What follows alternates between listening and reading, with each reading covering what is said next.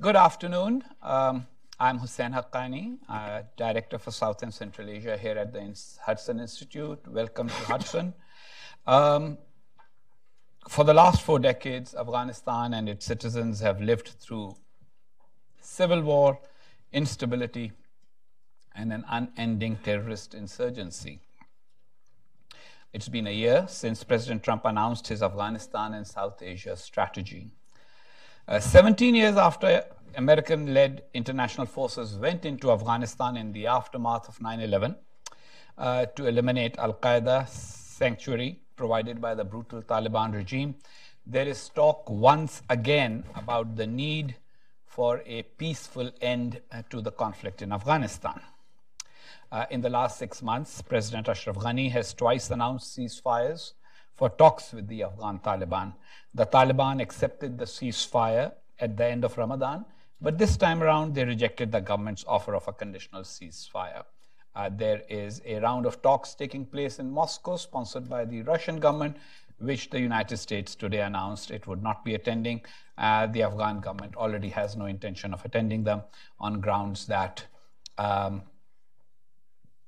the future of Afghanistan needs to be determined in an intra-Afghan process, not one that is sponsored by Moscow.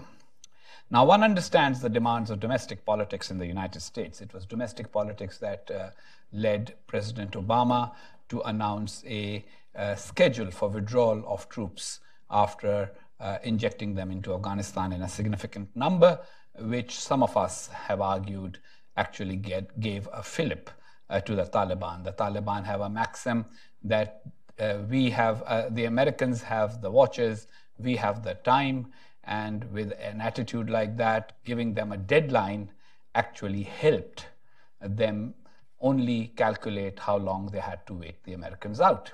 President Trump's approach has been different. Now, we all know that talks with adversaries can be productive, but we should not forget the history of such talks with the Afghan Taliban going back to the 1990s. Unlike most states or political groups, the Taliban have proved to be a relatively difficult group to negotiate with. They have an absolutist ideology and often say that they are unlikely to compromise easily on their deeply held beliefs. Recently, we've also seen the Taliban becoming more aggressive and a series of attacks launched on the Afghan city of Ghazni. As if all of that was not complicated enough, there is also the role of Pakistan in the Afghan conflict. Pakistan denies flatly that it provides safe haven for the Afghan Taliban, and it has a list of its own grievances, both against the United States and the government of Afghanistan. The US says it is mindful of Pakistan's legitimate interests in Afghanistan, but there is little clarity over the detail of what those legitimate interests might be. Can Pakistan be a helpful actor in bringing peace to Afghanistan when nobody has clarity about what it actually wants there? And if American and Afghan officials believe its denials of non-complicity in violence in Afghanistan to be untrue. So what are the policy choices for the United States? We will be discussing that today, and also how might this conflict end? Is it just one of those situations where the United States can or should declare victory and leave? Is it really America's Vietnam again? Or is it actually an arena where the United States has already made a positive contribution, has not had the kind of damage that, say, for example, the debilitating Vietnam conflict had, and where success should not be measured in the number of years that have been put in, but in terms of the achievement of the goals that had been set by the United States. That is going to be what we are going to try and discuss with our panelists. To my left is Ambassador Omar Samad, former ambassador of Afghanistan to France and Canada, and CEO of Silk Road Consulting. From December 2014 to January 2016, Ambassador Omar worked as Senior Advisor for Policy and Strategy to the Chief Executive of Afghanistan in Kabul. He was Senior Central Asia Fellow at the New America Foundation in 2013 and 2014, and Senior Afghan Expert at the United States Institute of Peace from 2012 to 2013. To my right is, not necessarily politically, to my right is Mr. David Sedney, former president of American University of Afghanistan and senior associate of the Center for Strategic and International Studies. David has served as Deputy Assistant Secretary of Defense for Afghanistan, Pakistan, and Central Asia from 2009 to 2013, and as Deputy Assistant Secretary of Defense for East Asia from 2007 to 2009. He is widely seen as a friend of the Afghan people. He was Deputy Chief of Mission at the U.S. Embassy in Beijing, Kabul, and Baku, and he was also detailed twice to the National Security Council. So let's begin our discussion, gentlemen. And my first question to you, Ambassador Samad, is 17 years. People who just count time or measure everything by time would say that's a long time. It's one of America's longest overseas engagements, involvements, especially involving large numbers of troops.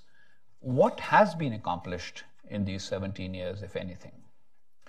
Thank you very much. Happy to be here. Thank you for the invite and for everybody showing up.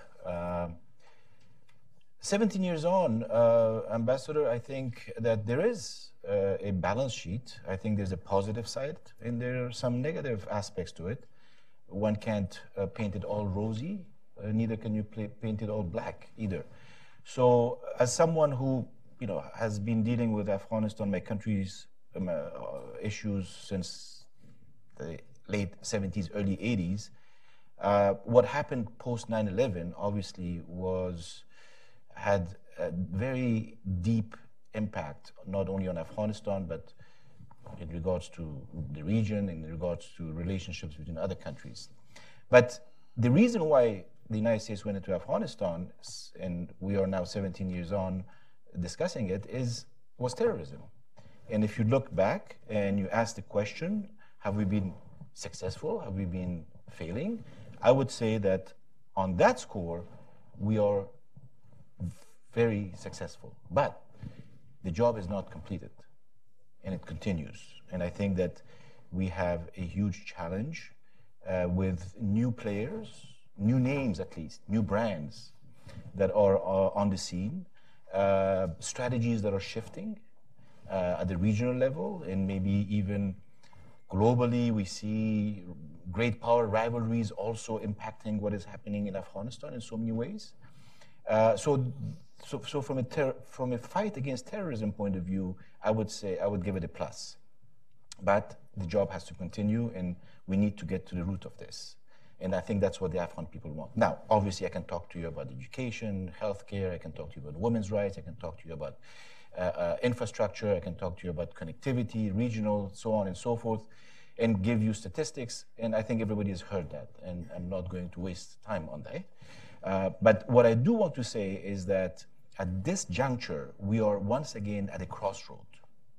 And by that, I mean that Afghanistan, if you go back about 40 years or so, the first time that we were jolted by a coup in 1978, when the communists, backed by the Soviets, and then the Soviets invaded, you see a pattern developing. Every time that Afghanistan has gone through a transition of sorts, you see that that there are two factors that have played an important role.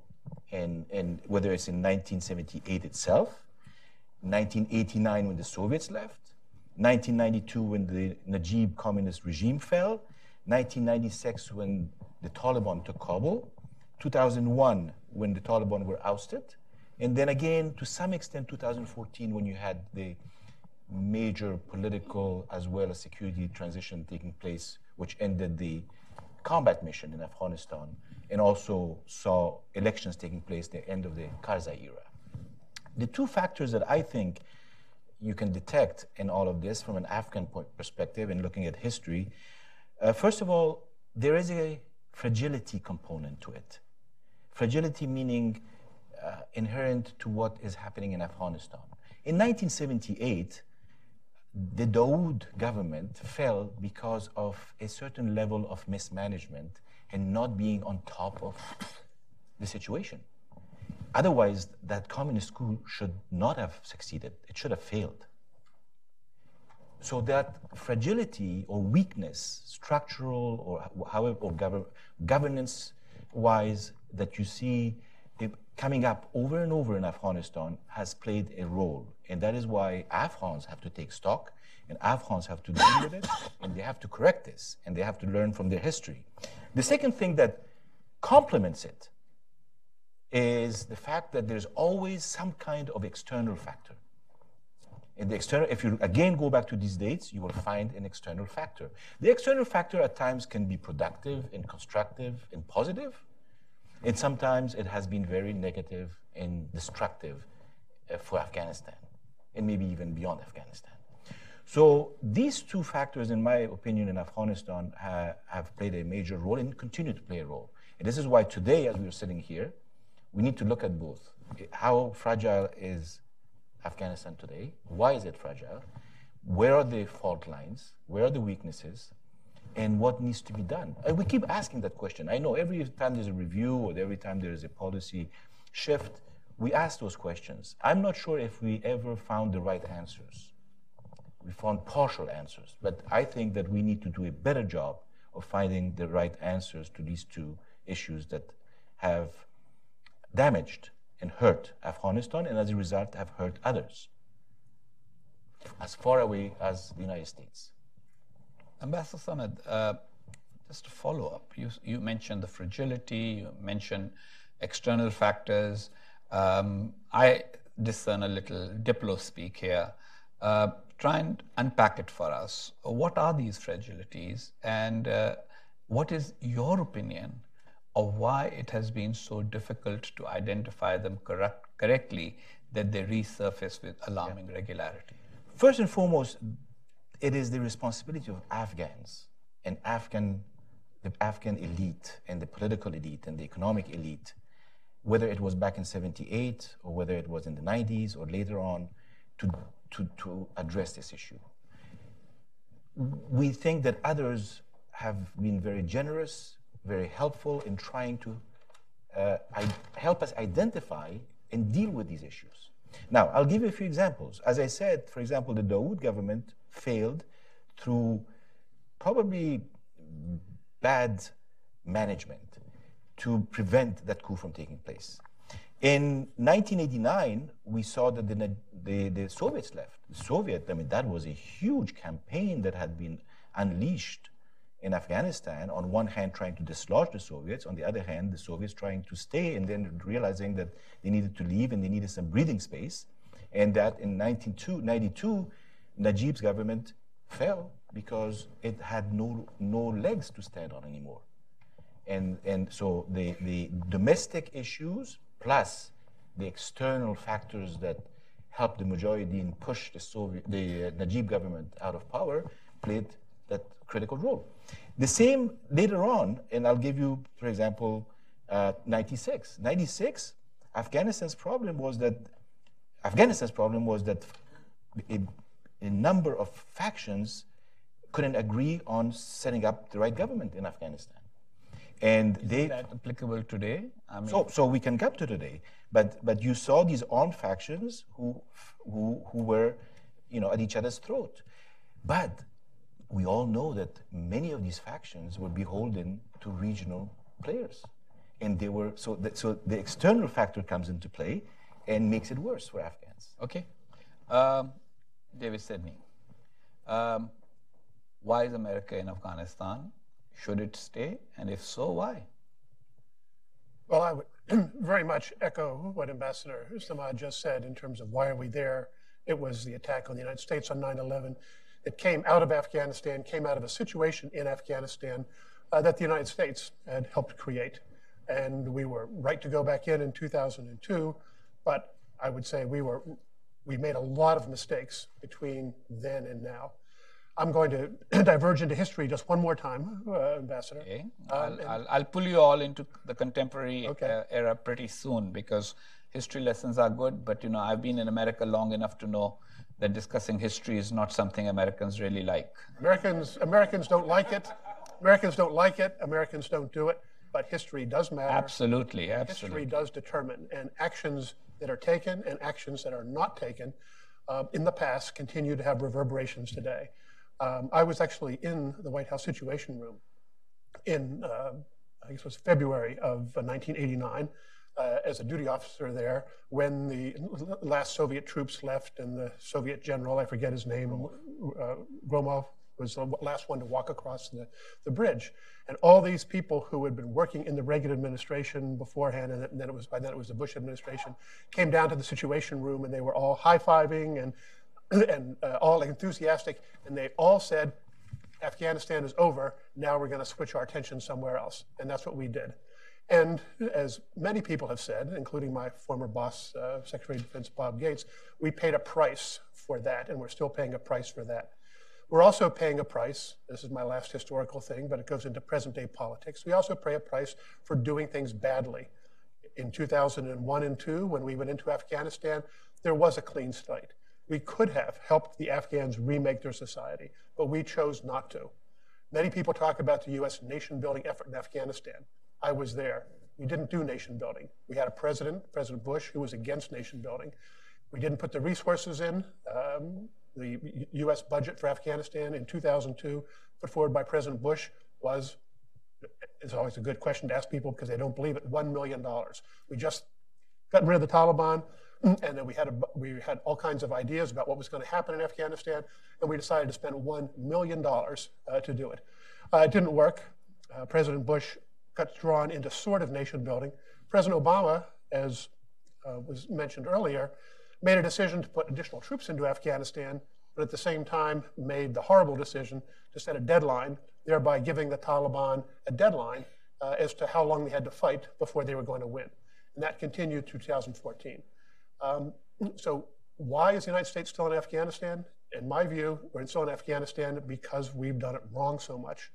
Well, why do we need to stay? Because the dangers from Afghanistan that were evident in the attack on the World Trade Center and in other actions that can come from Afghanistan. We need to be there for that reason. And this is something Americans hate to say, I believe we have a historical responsibility because of the huge mistakes we've made in the 1980s and 89, in that original abandoning of Afghanistan, and in setting up a whole series of policies that essentially gave succor, gave encouragement to the Taliban, that if they could outweight us, if they had the time, as Ambassador Haqqani said, they would win. Now, where are we now? We're still there. That is something that I give a huge amount of credit to President Trump and the current administration. They, against a lot of pressure, they switched from a time-based to a conditions-based strategy. They also recognized the centrality of Pakistan to the issue and put stronger and longer-lasting sanctions and took more action against Pakistan for its refusal to work in a positive way on Afghanistan than any other administration had done in the previous 16 years. Now, the Pakistanis have seen that before. I was in the Department of Defense, and we put sanctions. We held back coalition support funds, which is about $1 billion a year, several times for a period of months. But we always backed off. The United States always stood down. The lesson the Pakistanis learned, you can outweight the US. So what we're doing right now needs to be continued. That pressure on Pakistan needs to be continued. The additional forces that are there that are not fighting, that are doing advising, doing intelligence, doing air support, they're actually making a big positive difference. So I think that where we are today is very unfortunately the result of a number of mistakes we've made, both in our national interest and for our national dignity. We need to stay.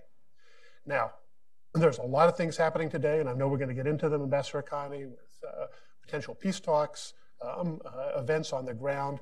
But I'm going to close this little introductory part with why I am still involved in Afghanistan 17 years or 18 years after I first started working on it in the Bush administration.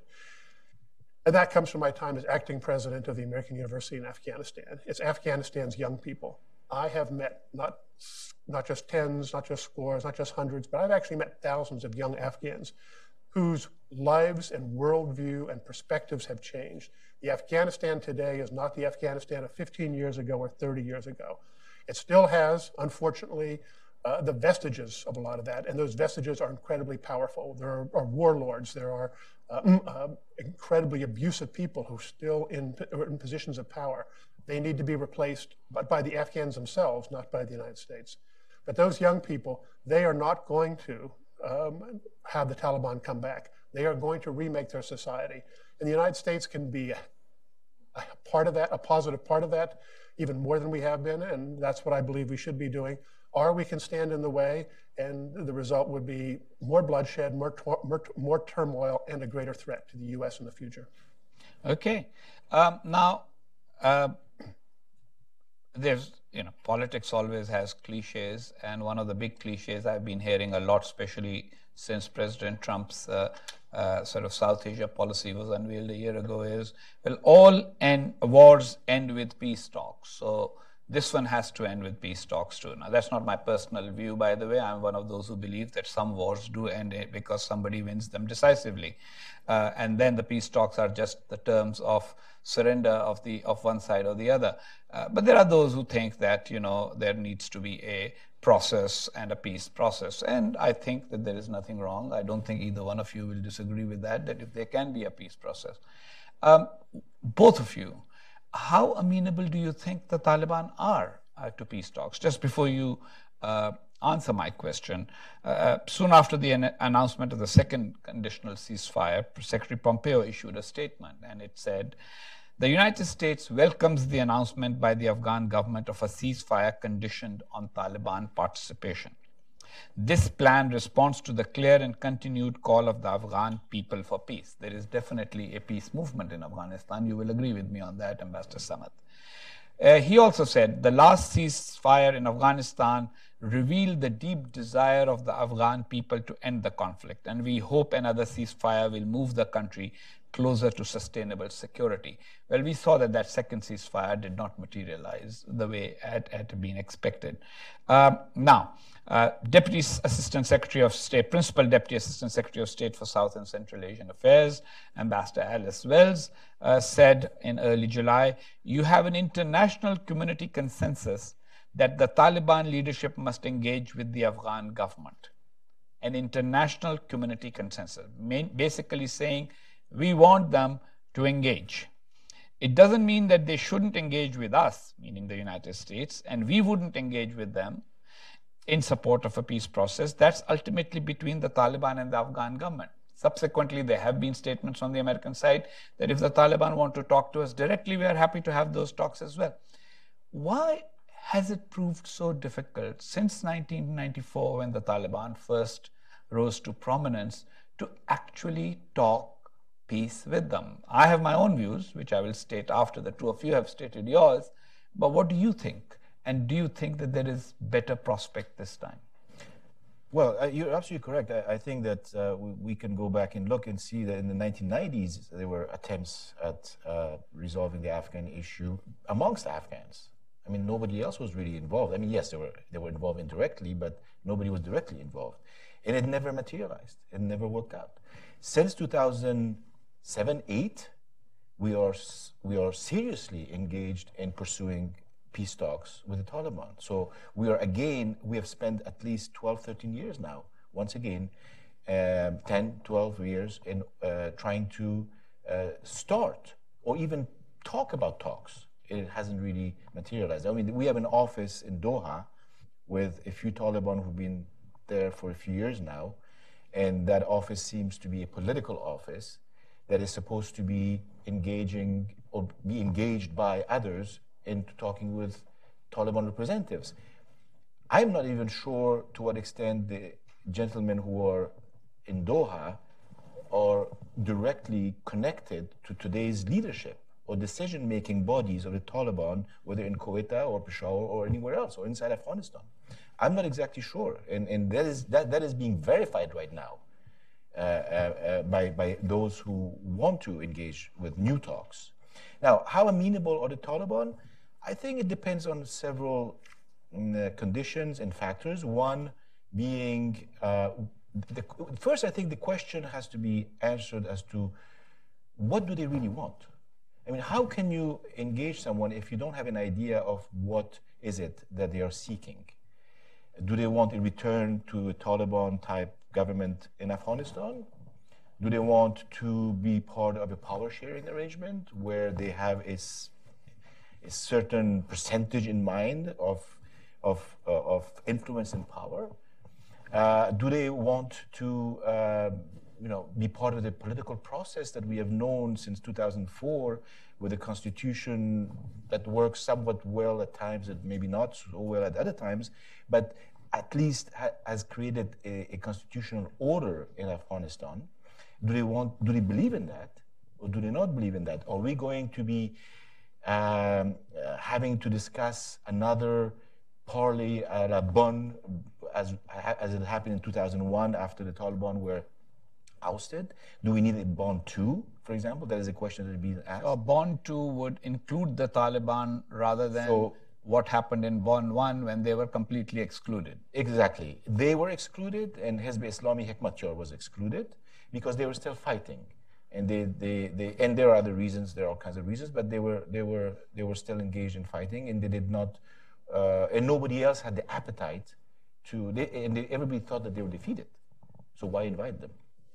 And so is there a Bonn 2 that is necessary? Is there a need for an interim transitional type of government that would provide the means and set the stage for the return of the Taliban in one fashion or another into Afghanistan, and then maybe induce them and introduce them into governance at some levels, maybe at the provincial level or district level? We don't have any answer for any of this. So there is so much that needs to be explored at this point. And I think that what the Americans are doing, hopefully, is exploring these questions and trying to see if there's an appetite.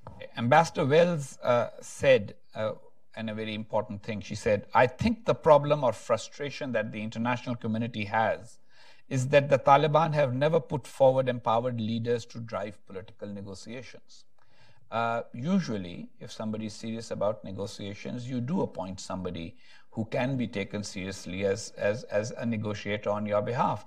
If you are deliberately sending forth people who will keep engaging, but not necessarily empowered to make some kind of agreement, then you may actually be to use the common expression, stringing the other side along." Do you think that's happening in this case, David? And if not, is it that the enthusiasm for talks is greater on the American side because of political reasons here than it is on the Taliban side? And lastly, is it a good idea for the Americans to show excessive eagerness for talks at a time when the Taliban could interpret it as a sign of weakness? I would have agreed with the basis underlying your question a few months ago, but some things have changed in Afghanistan and have changed my thinking in terms of the utility of talks.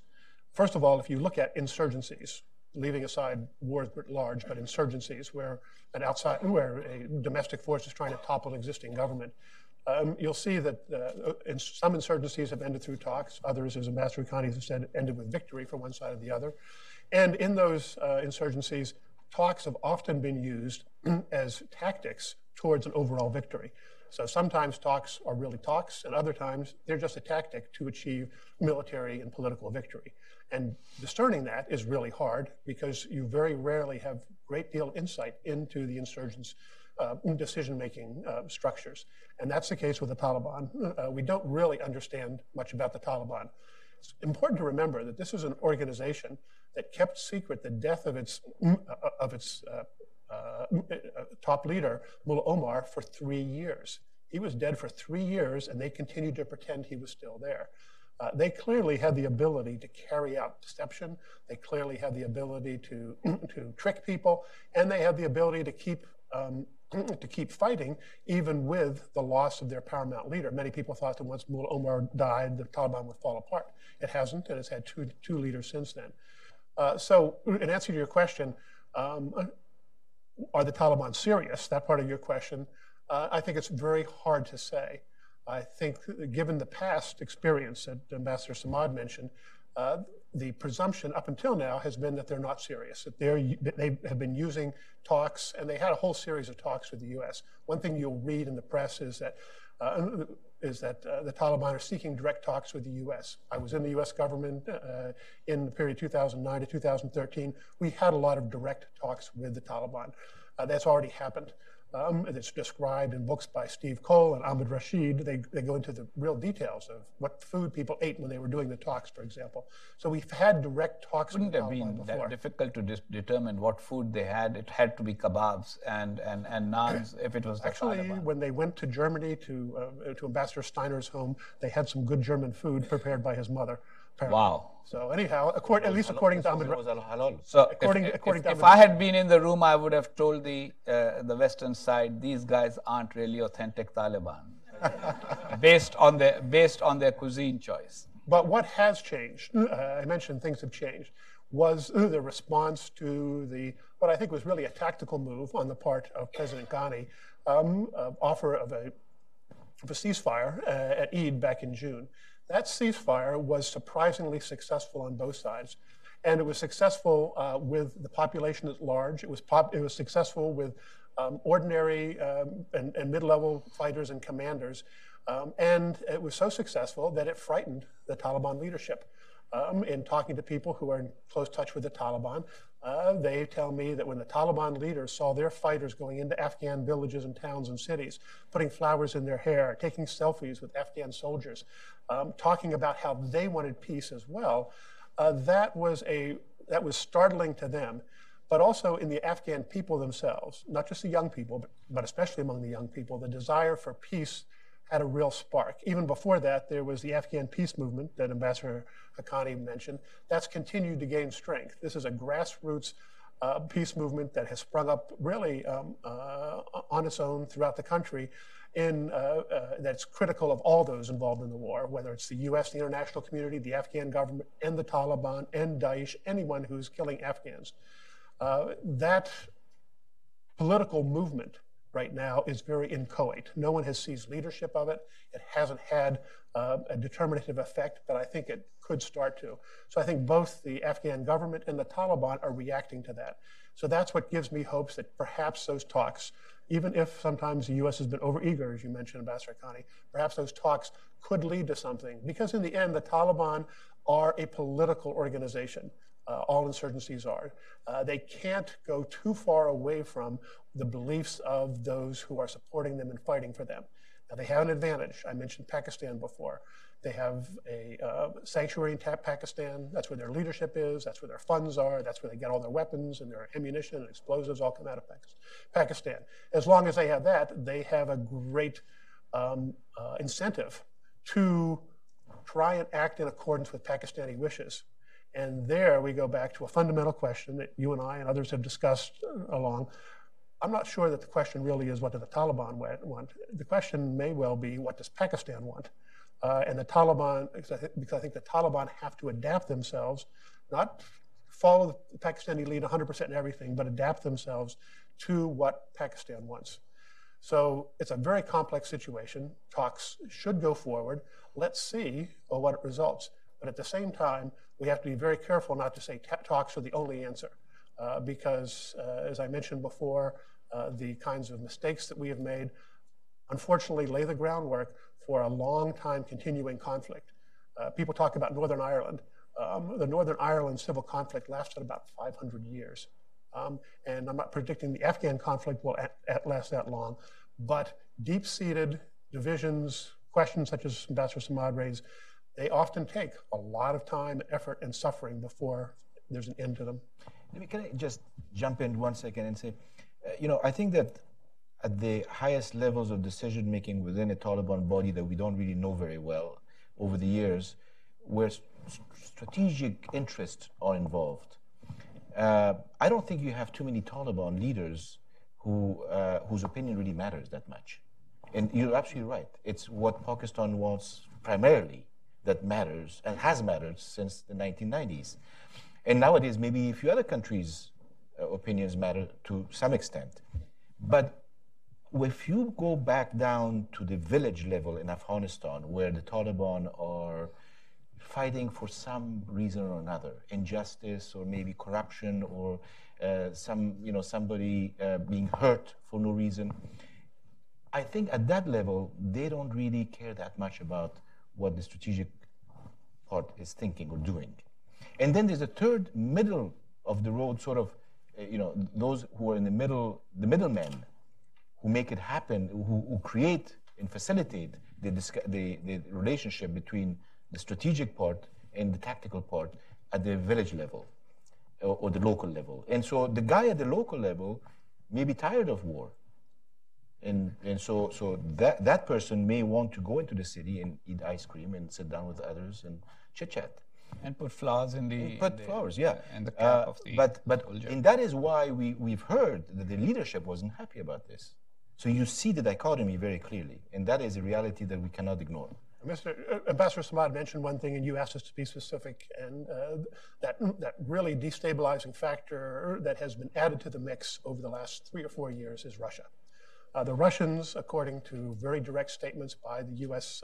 Department of Defense, Russians have been providing arms and supplies to the Taliban. This so-called peace conference that they're holding in Moscow will make peace less likely, not more likely. From all indications that I've seen, my analysis is the Russians see Afghanistan as a place where they can make trouble for the U.S., and they're doing so. And that is going to make any kind of a peace agreement more difficult, not less difficult. And it's a fairly new factor, and I'm not sure that anyone is really equipped to handle it at the current time. Well, both of you kind of raised the question of what does Pakistan want. Since I'm the only Pakistani on the panel, I am probably best suited to not answer the question. So can either one of you try and educate me and the audience on what does Pakistan want in Afghanistan? Now, there is the question of legitimate interests that everybody says. One can understand it would be a legitimate interest for a country to say that there should not be any bases of a power that it considers hostile to it on that country, fair enough, or that there shouldn't be troops from another country that could jeopardize its security, etc., etc. But in this case, it's kind of a moving target, isn't it, as to what is exactly Pakistan's concern. So does either one of you suspect that basically there is something that Pakistan wants that is not publicly stated and has not been publicly stated since the collapse of the Najib government in 1992? Want to go first? Well, since I'm the one who's perhaps least knowledgeable about Pakistan, I guess I get to go first. That's the subject. The question that Ambassador Khani raised is one that's been debated at the top level, middle level, low levels inside the U.S. government ad infinitum. I've been in discussions in the Situation Room with the very top decision makers of the U.S., colloquia with experts about Pakistan asking that same question. And the answers are still not clear. But I think there are several factors that are important to keep in mind. The first is, and this goes into a more fundamental question, is what is Pakistan? Why is there a Pakistan? And what role does the Pakistani military, and when I say military, I include the intelligence services. People sometimes make a distinction between the ISI, the Inter-Services Intelligence Directorate, and the military. They're the same. So I'm just going to say the military, but I mean all of these organizations. The role that they play in the continued formation of a state that is still really, really young. I mean, the Afghan state can point to origins much earlier than the Pakistani state does. And a state that has been governed, molded by these military forces, succession of coups, influence efforts. We can go into all that. But if the Pakistani state is about the survival of the military and intelligence institutions, and anyone who's ever been on a Pakistani military base and see how the military officers live and their education facilities and all, will see that they have a pretty good life. If the Pakistani state is about the continuation of these organizations, then that's a whole different question about what they're doing in Afghanistan and all that, because it could be, and one reason why this might be so difficult to solve, that the Pakistani so-called deep state or intelligence military state, whatever you want to call it, its number one interest is its own survival. And in that case, the use of Afghanistan as a rallying place, as a place to put pressure on not just Afghans, but also on Pakistanis who don't believe that the military should play this role, it can become very complex. And that's what I'll close. It's a complex place. I've laid out one theory. Ambassador Khani, I'm sure you have much more depth than I do, and Ambassador Samad as well. So, well, Ambassador Samad. Afghans have no view on this at all. But you know, everyone has. Or you guys have a lot of views that you don't. We just probably we have too long of a list. I think the issue goes for some Pakistanis. I was actually once told in Islamabad that one of the reasons why Pakistan has resentments towards Afghanistan is that we were the only country to vote against their participation in their membership at the United Nations in 1948. Although you changed your vote, and you're absolutely correct. And I told them that there was a technicality. And I know this story very well because I come from a diplomatic family, and I know the story for a fact that there was a technicality between our ambassador in London and our envoy in New York and Kabul, and that caused a delay. And the ambassador here thought that he had to vote against Pakistan's membership. And 24 hours later, he received word from Kabul saying, no, do not vote against membership. And when he went back to change it, it was too late. But Ambassador Samad, we both know that this is one of those things you tell school children, that this country is our enemy because they didn't vote for us in the UN. But that's not really what it is. After all, we have had diplomatic relations. Yes. We were hosts to millions of Afghans. Yes. At least hundreds of thousands of Pakistanis are intermarried with Afghans. Yes. Including with very prominent families, diplomatic families, political families. A very large number of Pakistanis, those who are ethnic Pashtuns, they share a language. Sure. And culturally have always had much more in common with, say, for a Pashtun in Pakistan, there is much more cultural commonality with somebody in Afghanistan, a Pashtun in Afghanistan, than there is with, say, a Mahajir like myself from Karachi. So, I mean, yeah. That's far-fetched. So let's try and unpack it for the audience and for everybody. So what exactly is at stake here for them? So for Afghans, I mean, it has become an enigma as well, because they want to know exactly what is causing this. They know that over the years, there's been the issue of the Pashtun and Baluch nationalists. And I think the Afghans should make it very clear that they will not support. And Afghans have to find a formula for that and a solution for that. Again, that is, as an Afghan, I will say it very clearly that we need a solution to find the right solution in order to put this to rest. Similarly, those Afghans who still question the validity of the Durand line, even though legally the Afghan government accepted at the border between Pakistan and Afghanistan. So that is, those things are only symbolic and they need to be settled. So Afghanistan has to go through a process of resolving those historical issues and putting an end to it. How this will be done, when it will be done, is another question, because as long as we have these other irritants that continue to bleed Afghanistan, I don't think there's any supporting the Taliban would still not solve any of Pakistan's problems, theoretically at least, because the Taliban would have already spawned a Pakistani Taliban, which is a huge threat to Pakistan itself. So therefore, could it be one of two things? And I'm not taking a position here, I'm just stating the two things. One is that the Pakistanis say we have nothing to do with any of this. This is just everybody else in the world thinks we do, but the world is imagining something. And the evidence that people keep finding is all wrong, including the evidence of several dead bodies from the recent fighting in Ghazni being transported for burial in Pakistan, of Pakistanis who joined the fight. It could be true, theoretically.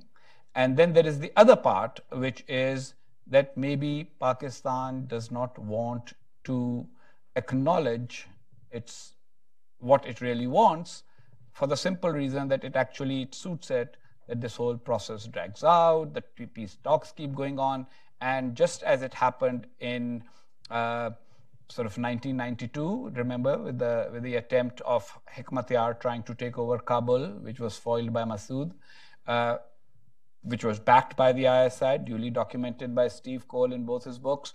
It was, let's present the world with a fait accompli. Similarly with the Taliban, they got Kandahar and then they presented the world with a fait accompli. Once they had taken over Kabul, that's it. And is that a possible interest here? Because the more I've studied this question, I have found that President Musharraf, immediately after 9/11, didn't really expect the Americans to stay in Afghanistan for a very long time. So that's why he facilitated the whole operation. So his expectation was they'll be gone in a few months. We will be back to being able to have Afghanistan as our backyard. And that's been denied to them by this 17 years. And so maybe playing to the American tendency of counting everything in years and saying 17 years, no result, let's move on, is perhaps a part of that exercise. So both questions. Pakistan really is doing nothing, and Pakistan is all doing it with a grand design of actually presenting everybody with a fait accompli. Oh gosh, what could we do? And now the Taliban have taken Afghanistan back. We have to deal with them. They are our next door neighbor. The Emir of the Islamic Emirate of Afghanistan is now welcome to appoint an ambassador in Islamabad. Which one do you think is more plausible? Talk about a trick question. Go ahead, Ambassador. No, I just wanted to finish and I will come back to yours too. But I think that the other topic that keeps coming up, at least on the Pakistani side, is India. And Afghans have done everything possible to tell the world and Pakistanis that our relationship with India, first of all, is a historic relationship, goes back hundreds and thousands of years. There's proximity between these two countries that exist, and that there is no threat from Afghanistan to Pakistan. And if there is any evidence, that we would like to see the evidence. And to this day, as far as I know, any concrete evidence or credible evidence has not been provided to this day. So that's one issue. The last item that comes up in the Afghan psyche is the fact that Pakistan has certain designs in the region, strategic designs, and that is part of its geostrategic agenda in order to be able to expand in that direction. And Afghans think that for them, in order to control the tribal regions, the Pashtun tribal regions and the Baluch tribes, they feel that Pakistan wants to at least have as much influence as possible in the tribal regions of Afghanistan in order to be able to have some type of hegemony of some sort on the Pashtuns and Baluch that live in that area. And then this whole issue of Talibanism comes up, and we have seen how Pakistan has done everything possible to eliminate traditional Pashtun culture and replace it with extremist, radicalized Islam and introduce it in the tribal region. Okay. Any comments? Several, but let me start with the issue of what Pakistan, and by this case, when I say Pakistan, I don't mean 90% of Pakistanis. I don't mean the educated elite who many of you know, and some of you in the audience may be people who are not part of the military complex that I mentioned before. But those people who are in charge of Pakistan on the military security side, they look back at the time when the Islamic Emirate was in charge in Afghanistan as the best relationship they had with Afghanistan over the course of the entire existence of the Pakistani state. I've talked to them. That's what these people believe. That was the best outcome. So is that achievable now? I think some of them have doubts, but going back to your question, what would they like? The scenario you laid out, that the Islamic Emirate comes back, that would be fully satisfactory to them. The corollary to that is I think, plays into what Ambassador Samad said. One of the most interesting movements in Pakistan over the last 6 months or so is the movement of Pashtuns who are seeking to get respect, primarily young Pashtuns, who are saying that the Pakistani government, the Pakistani ruling authorities have done along the lines of what Ambassador Samad has said, things that make them less than full citizens. Even at the same time, there's been some devolution of power and the very strong repression that this movement, Pakistani Tamafuz. Pashtun Tahaffuz movement, protection of the Pashtuns, the movement for the protection of Pashtuns, PTM. But the very strong repression that the people that are in this movement have encountered, I think shows how important this issue of Pashtun identity is to those who are in charge in Pakistan. I think it's going to be... By way of introducing the audience to the level of repression, the Pashtun Tahaffuz movement cannot be mentioned on Pakistani television, even though Pakistani television is now by and large diverse and private channels, many channels. Their rallies, their meetings, etc., cannot be covered, and the Pakistani media has a lot of censorship when it comes to the Pashtun Tahaffuz movement, the PTM. But you tie this in with the fact that the Pakistani military is rightly proud of the military operations it's carried out over the last 6 years to essentially defang, marginalize, push out the Pakistani Taliban from the areas that they were controlling 5, 10, even 15 years ago. Those military operations have been massive in scale and very much underreported. They've involved the forced movement of not just hundreds of thousands, but millions of people who have been told to leave places when the Pakistani military goes in. It's an approach to counterinsurgency that only a few states over history have ever been able to successfully practice. And they've done it successfully. The number of terrorist attacks in Pakistan are down. The actual control of the areas that the Pakistani military went into is by and large with the Pakistani authorities again. This did not come about through negotiations. So it's always find it ironic when Pakistanis tell us the only way to negotiate with the Afghan Taliban, or the only way to deal with the Afghan Taliban is through negotiations, not fighting, but they themselves on their own Taliban decided that the only way to deal with them was through fighting. And to date, I can't predict the future, but to date, they seem to have done it successfully, and they certainly feel they've done it successfully. It's a good point. So the Pakistanis advise Americans that the only way, and Afghans, that the only way to deal with the Afghan Taliban is through negotiations, but they do not negotiate with the Pakistani Taliban. Instead, they have used force against them. And I think that goes back to your question about what do they want? Because if what they want is the Islamic Emirate back, then they're not advising the effective tactic, they're advising a path to that possible outcome that you described. Yeah, it seems that way to me.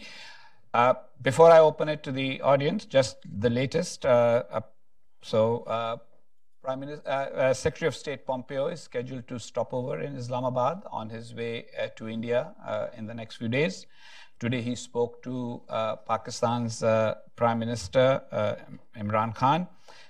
I was very struck by the State Department's readout, which was very short and sounded to me a little terse. I'll just read it out to you so that you can decide whether my understanding is correct or not.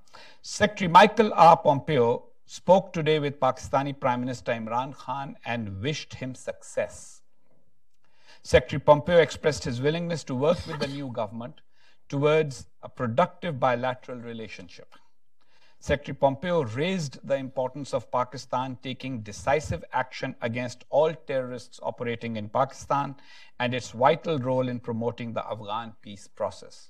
Why do I sense that A, there was no congratulations on an electoral victory? B, there was no sort of details of, it was just a matter of fact, okay, you're Prime Minister, look forward to working with you. But what matters most to us are you're acting against all terrorists, and B, promoting the Afghan peace process. I think that it'll be an interesting conversation when it takes place in Islamabad. Okay, let's just stop here and open it for discussion. Yes, sir, right here in the middle. Short questions, introduce yourself, ask the question. Speeches, send us an email. We'll invite you if we think you should be making speeches here. Hi, not a speech. Carl Golovin. I'm a retired special agent of the U.S. Customs Service. I was a 9/11 responder. Domain references and idea lives on.net and 911truth.org. Mr. Sethi, I must take issue with your faith in the official conspiracy theory of 9/11. There is abundant evidence that there were elements of controlled demolition and other explosions in all 3 World Trade Center towers, 1, 2, and 7. So what's your question, sir? That 9/11 didn't happen? Or did Oh, it absolutely happened. But my question, I'll make it general so it's more comfortable for each of you. I would like an answer from each of you.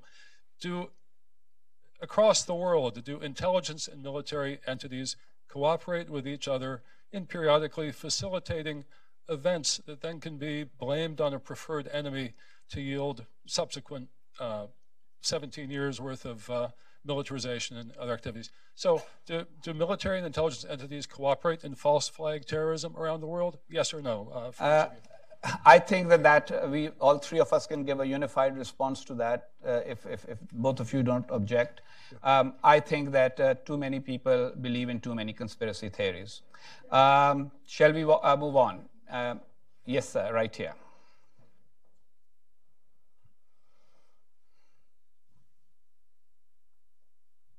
Hi, Cam Erickson. I work at 6 Point Strategies.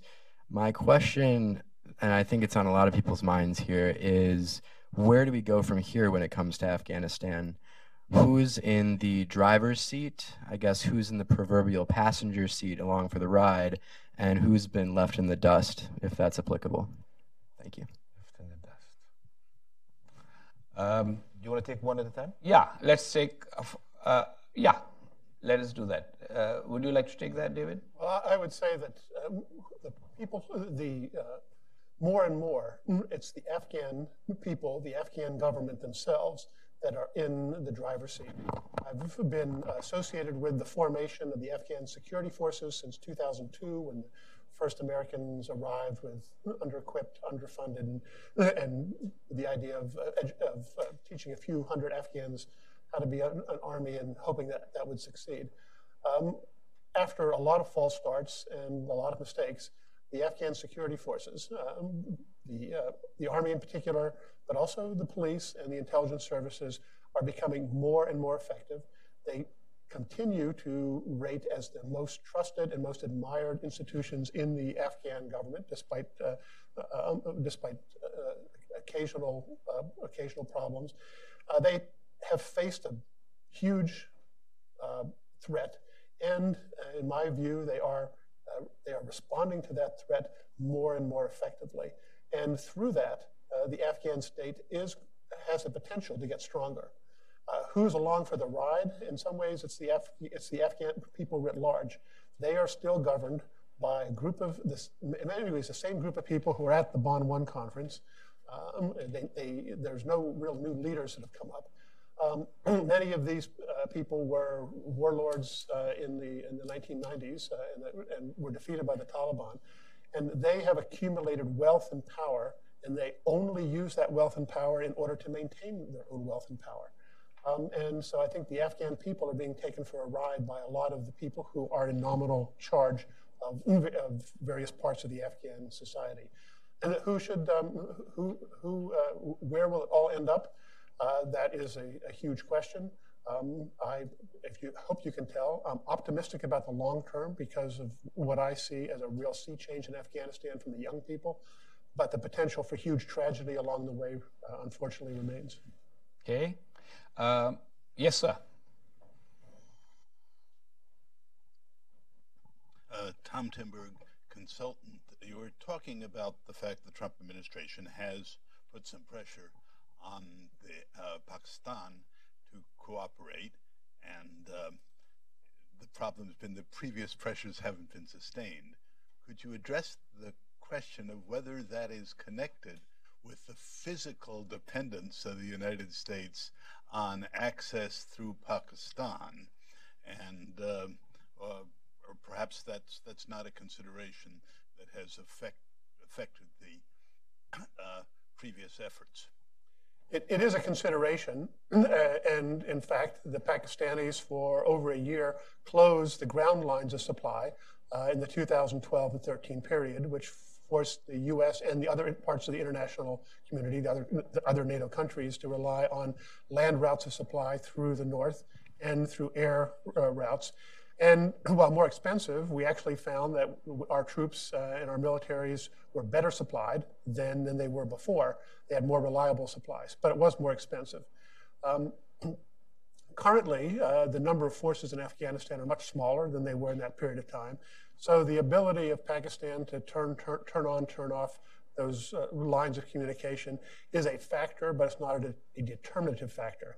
I think there is some evidence, I certainly found this in my discussions with Pakistani military and security people, that they believed that cutting off those lines of communication would bring American efforts to their knees. When it didn't, they were surprised and they had to recalculate. That recalculation took some time. And then finally, I'll point out that Pakistan itself, and particularly the Pakistani military, through its interest in the transport sector, makes a huge amount of money out of these lines of supply. So cutting them off costs them money as well. And I also have a short comment on that. You know, as somebody who sort of didn't grow up in America and read this great country's history, I've always wondered how important is this question for a nation that managed to supply West Berlin amid a Soviet siege. I think that this is a kind of a bureaucratic question. You know, the bureaucrat who's in charge of supplies, for him, this is the most important thing. Or what's going to happen to those trucks that we send through them? But very frankly, it should be approached in a strategic manner. And if strategic interests are different, then you should reach a different conclusion. It's for you to decide, but it has to be a strategic decision rather than something that is dependent on logistics and tactics alone. And very frankly, when I was ambassador, there were moments when I heard American officials say to me that you should convey to your government that we do have tremendous logistical capabilities that we can bring into play if we make that strategic choice. So please don't make us make that strategic choice. So I think that right now the Trump administration is actually spending more time on the strategic choice than on the logistical and tactical questions. Ambassador Samad wanted to answer or give a short answer to the earlier thank you so much. I think your question is a very good one because we need to look at realities that we face today. And I fully agree with what David said about how well we've done with the security forces and how effective some of them are and so on and so forth. But I also want to add a couple of points. One, I think that we're starting to lose the notion and concept of a big tent in Afghanistan. And it's been reduced to a small tent, which means that not everybody feels included in the decision-making processes and the deliberations in the Afghan way that we have been used to or traditionally are used to and people feel comfortable with. I think we need to go back and revisit that and recreate a big tent in Afghanistan, but not with the same characters all the time. The characters have to be, they have to be based on, it has to be based on merit, and it has to be based on effectiveness, it has to be based on vision and delivery and things that matter to the Afghan people. And consensus. And consensus. And the other issue was how to build consensus. And I think we are deviating from these very important notions. The other issue is that we have a big challenge on our hands with what we sort of alluded to once or twice with the new regional and geopolitical environment that is shaping up. What has happened in 2001 at Bonn 1, there was consensus. Iran, international consensus. Russia, India, Pakistan all wanted the same thing. Yes, everybody. And for they many want years. different things now. Okay. Now we are seeing different demands, different game plays, and the different agendas at play. And I think that this is probably one of the biggest challenges that the United States is facing. So is the Afghan government and the Afghan people. And I am not sure exactly how it's going to play into things such as elections that are coming up in Afghanistan, are supposed to come up, things such as the peace process itself. How will this be integrated within, these changes that are taking place? and pressures on Iran, for example. We haven't talked about that. There are so many other things. So there are more balls in the air. There are a lot of balls in the air. Okay, Yes. let's have 3 or 4 questions together, and then we'll try and get answers to them. The lady at the back right there. I'm Shahnaz Nafis from Voice of America Urdu Service. And my question is, we all know that U.S. main concerns are the presence of terrorist organizations, including Haqqani Network in Pakistan, and Islamabad's role in Afghan peace process. So do you think the new government, while keeping in mind Imran Khan's sympathetic stance on Taliban, will deliver on what the U.S. demands? And what you forecast if Pakistan fails to deliver? Okay. Yes, right there. Hi, Doug Brooks with the Afghan American Chamber of Commerce. One thing that's been quite disappointing over the years is the small amount of commerce that has gone on in the region, especially between Afghanistan and Pakistan, which should be natural trading partners. Is there some way that this could be stimulated, and do you think that would make a difference? Do any of the panelists think that would make a difference in terms of a long-term peace agreement? Okay, I need a third question. I'll take it right here. Front row. Thank you, Don Daniel, Emeritus Professor at Georgetown. You know, Mr. Ambassador, you're part of the Silk Road Consultant, and one of the things that I've always been wondering about is what's the role of China in all of this, and what can China do both to make it better or to make it worse? Okay, so we have 3 questions. Both of you, go ahead. I have a couple of comments on some of them, but I'll come to them later as the host. Go ahead, David.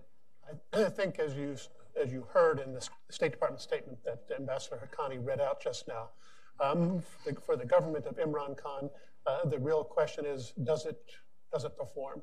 The record of past Pakistani civilian governments of being able to make any significant difference on the issues that were raised is very poor. They haven't been able to do it. Will Imran Khan be different? A lot of people hope so. He made a statement the other day, I think his inauguration speech, about his willingness to talk to India, do some fun. If he really can do that, and the prior prime minister tried to talk to India and the military shut him down, if he can do that, then maybe there is something that can be done. But the past evidence leads me to doubt that we will see those changes, but I would love to be proved wrong. In terms of the role of China, the Chinese have generally played a very behind-the-scenes role. They've tried to facilitate talks. They've given some assistance, but actually not very much. One of their main concerns has been the presence in Afghanistan in the border regions of Chinese Uyghurs, who they feel are a security threat to them. The Chinese announced and are carrying out a very ambitious program with Pakistan called the China-Pakistan Economic Corridor. When that was originally announced, there were a lot of ties to Afghanistan, and the corridor itself was designed to go much closer to Afghanistan. As a result of discussions and disagreements inside the Pakistani authorities, that corridor was moved over, and so the impact on Afghanistan has been less. So my own view is the Chinese could do a lot more, but partly because of the importance of the Pakistan relationship to them, they've been reluctant to do more, both in terms of assistance and politically. Just quickly on Imran Khan, we know the record that existed prior to becoming prime minister, the things he has said at times. The hope in Afghanistan is that he realizes that there is an opportunity, that we could make a difference in relationship, in how this region can be managed differently, and not using terrorism as a means of achieving your geopolitical goals, and supporting terrorist groups that are not good for Afghanistan or anyone. So we hope that the realization exists. At the same time, I think that Afghans, at least, and anyone else who studies this closely, knows that the Afghan file is not really in the civilian government's hand. It hasn't been for a long, long time. Yes, civilian governments can provide some input, express themselves one way or the other, and at times they have paid a price as well for being somewhat more independent than they should be. And so I hope that Imran Khan and the civilian establishment as a whole, including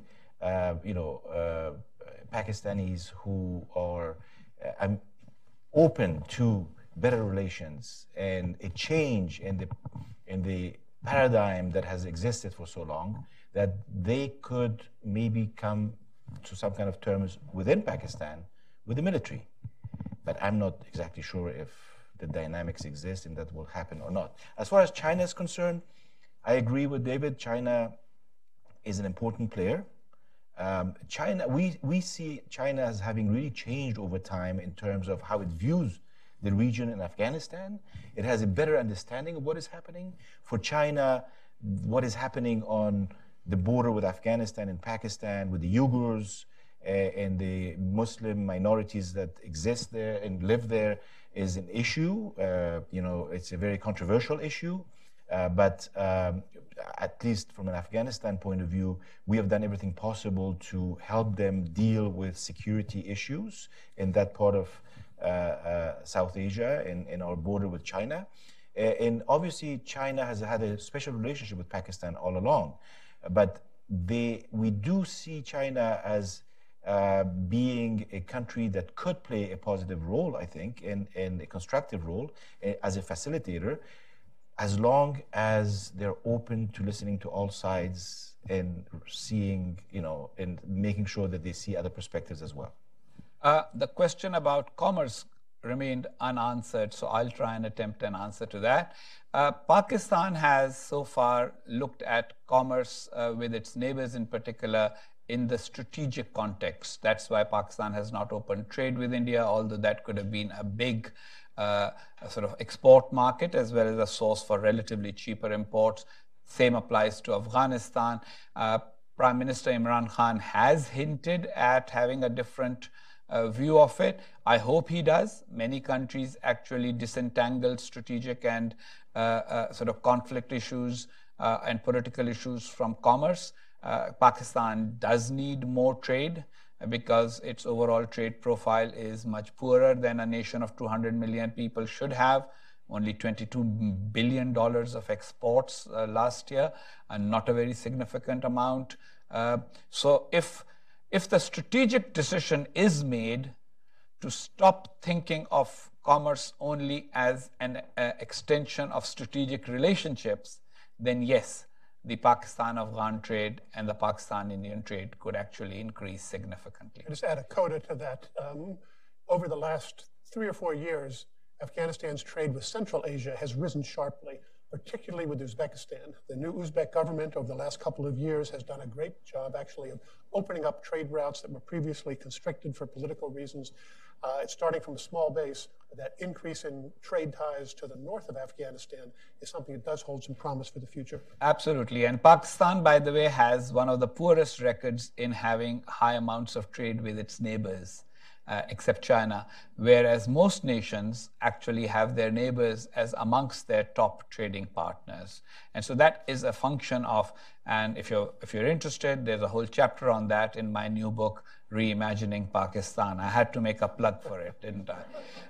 But there's a whole thing about how how military strategic considerations have always taken priority, even on matters such as this. Final 3 questions. Gentlemen there, here, and here.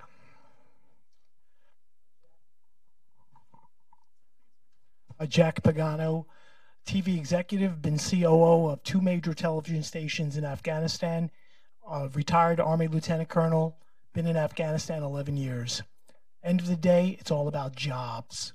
If you give people jobs, if the haves are way having a lot and the have-nots have nothing, you create jobs, you have peace, hope, and a freedom. We're not doing that. What can we do? Okay, so. Stan Morgenstein, I'm retired.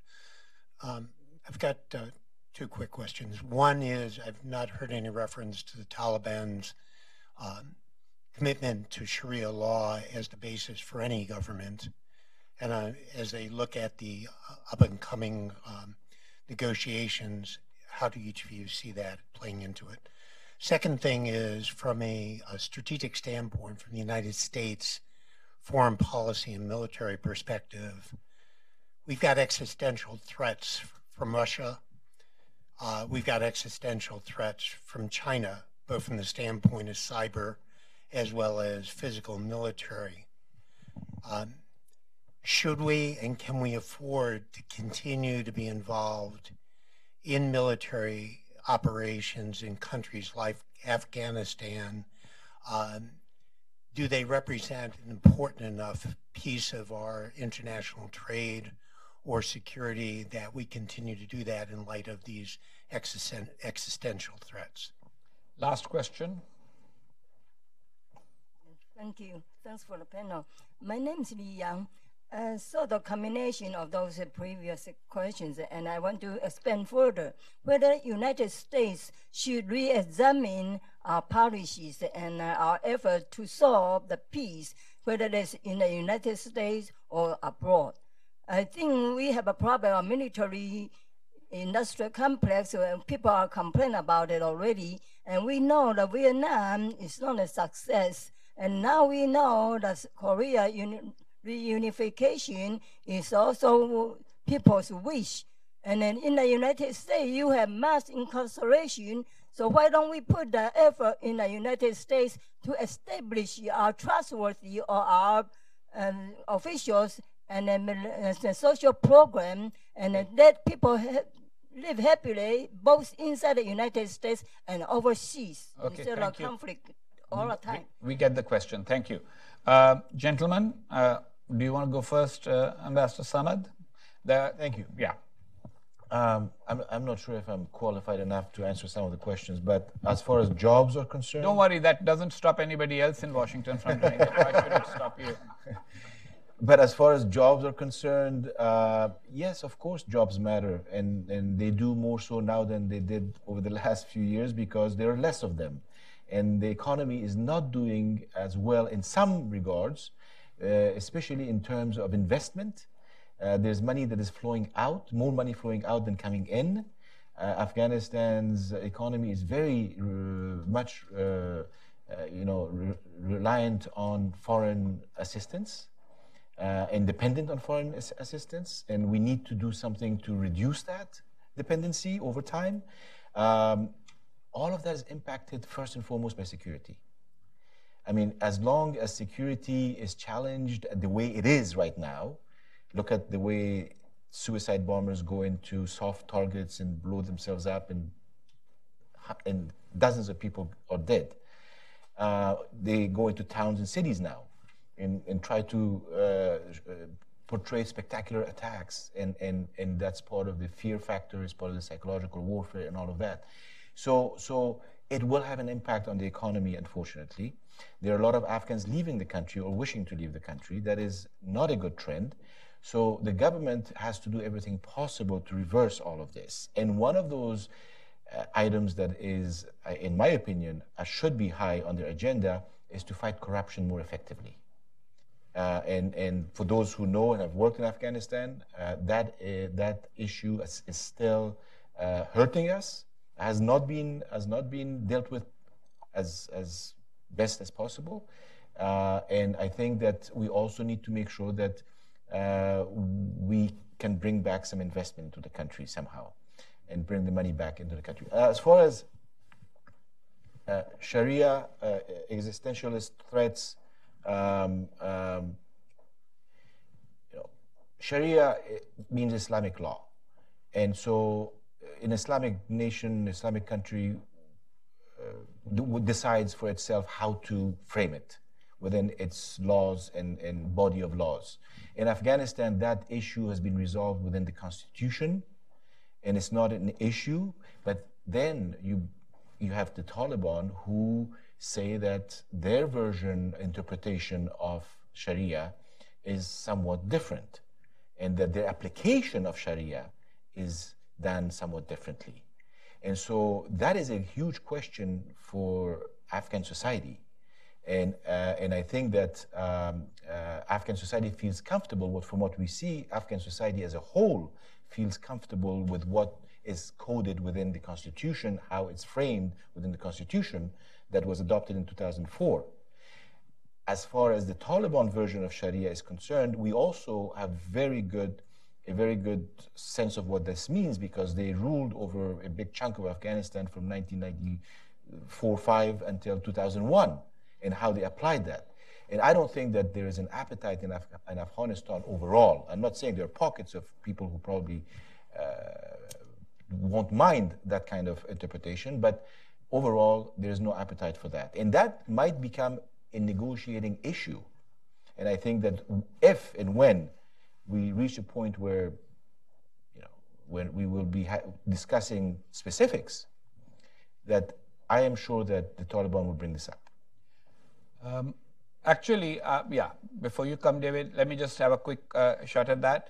I did refer to it without using the word Sharia. I meant the Taliban's ideology. That's what I meant, their interpretation of Sharia. And I think it has always been a deal breaker. In any attempt to negotiate with them, it's going to be a deal breaker now. On the subject of jobs, I agree. The Afghan economy has to stop being a rentier economy, a totally dependent economy. But then there is definitely also the factor that the Taliban who are recruiting on the Pakistani side are actually providing jobs to the guys who are becoming Taliban and going as expatriate labor into Afghanistan to actually fight. So the security dimension should be focused on. If there was greater security, it wouldn't be just the Afghan government, but Afghan private enterprise that would be employing a lot of people as well. And that would be, and to your question, sir, which also resonated here, should the United States just sort of retract because you have existential threats? Just because you have another nature of threat doesn't mean that the threat that already exists ceases to exist. So terrorism and Islamist extremism also is a threat to American interest, while at the same time as Russia and China are becoming threats, you have multiple threats. I think that most of us are trained to chew gum and walk straight at the same time. And similarly, in foreign policy and national security, we can deal with more than one threat at the same time instead of saying, oops, this one has arisen now, withdraw everybody, let's go fight on this front. But David will have more to say on that. Just a couple of words. We're drawing to the end of time. I agree very much that the United States did not do a very good job in the economic area of helping Afghanistan develop. And in many ways, that was a complete failure on the part of our aid efforts in Afghanistan. They were built by and often for a group of NGOs, non-governmental organizations, that often consume 30 to 60 or even 70% of the funds that are allocated in their overhead. So you hear all these large figures about amounts of money that have been spent by the United States in Afghanistan. But if you go back and look where that money ended up, you'll find huge amounts of it. In some cases, a majority of it ended up in the pockets of consultants who live in McLean, of NGO executives who have $5 or $6 million. McLean and other suburbs. And other suburbs, $5 or $6 million homes in California and elsewhere, have beautiful offices in Washington. We did have one program that was extraordinarily successful, but then was destroyed by bureaucratic infighting and abetted by, I think, some small-minded efforts in Congress. It was called the Task Force for Business Stability Operations. The work that it did is actually still paying off in real jobs in areas such as information technology, in broader commerce issues, rather than just paying people to go out and dig ditches that then get filled in and get rebuilt again, which doesn't really build a sustainable economy. So it's the way the United States can help an economy in a conflict society is still, in my mind, a very open question. And not only have we not done a good job in Afghanistan, we haven't done a good job in Yemen, the Democratic Republic of Congo. You can't find a place where the United States has done a good job, unfortunately. It would be great if they could, and if somebody knows better, I want to hear that afterwards. The question, I just want to reinforce what Ambassador Kani said, because the question about whether the United States should be in Afghanistan and what the stakes are, and are our investments worth it or not, is one that we need to continue to ask. But the United States, for its role in the world, its leadership role in the world, we can't marginalize someplace, a place that we have already spent billions of dollars, where in the 1980s, by supporting, in many cases, the wrong parts of the Mujahideen with the most amount of money, and then pulling out in 1989 by by underfunding our original efforts in Afghanistan and then setting these deadlines, the United States has helped create a big mess. If we walk away and say, oh, too hard for us, can't do it, then Russia, China, or any other country that sees us as a threat will say, hey, all we have to do is outweigh the United States on the big issues as well as on this one. So I'm obviously very convinced that we need to stay in Afghanistan, stay the course, work with the Afghan people, and I believe there will be success, even though it's not going to be tomorrow. Thank you very much for those final words, David Sedney. Thank you, Ambassador Omar Samad, and thank you to a very good audience. Thank you all.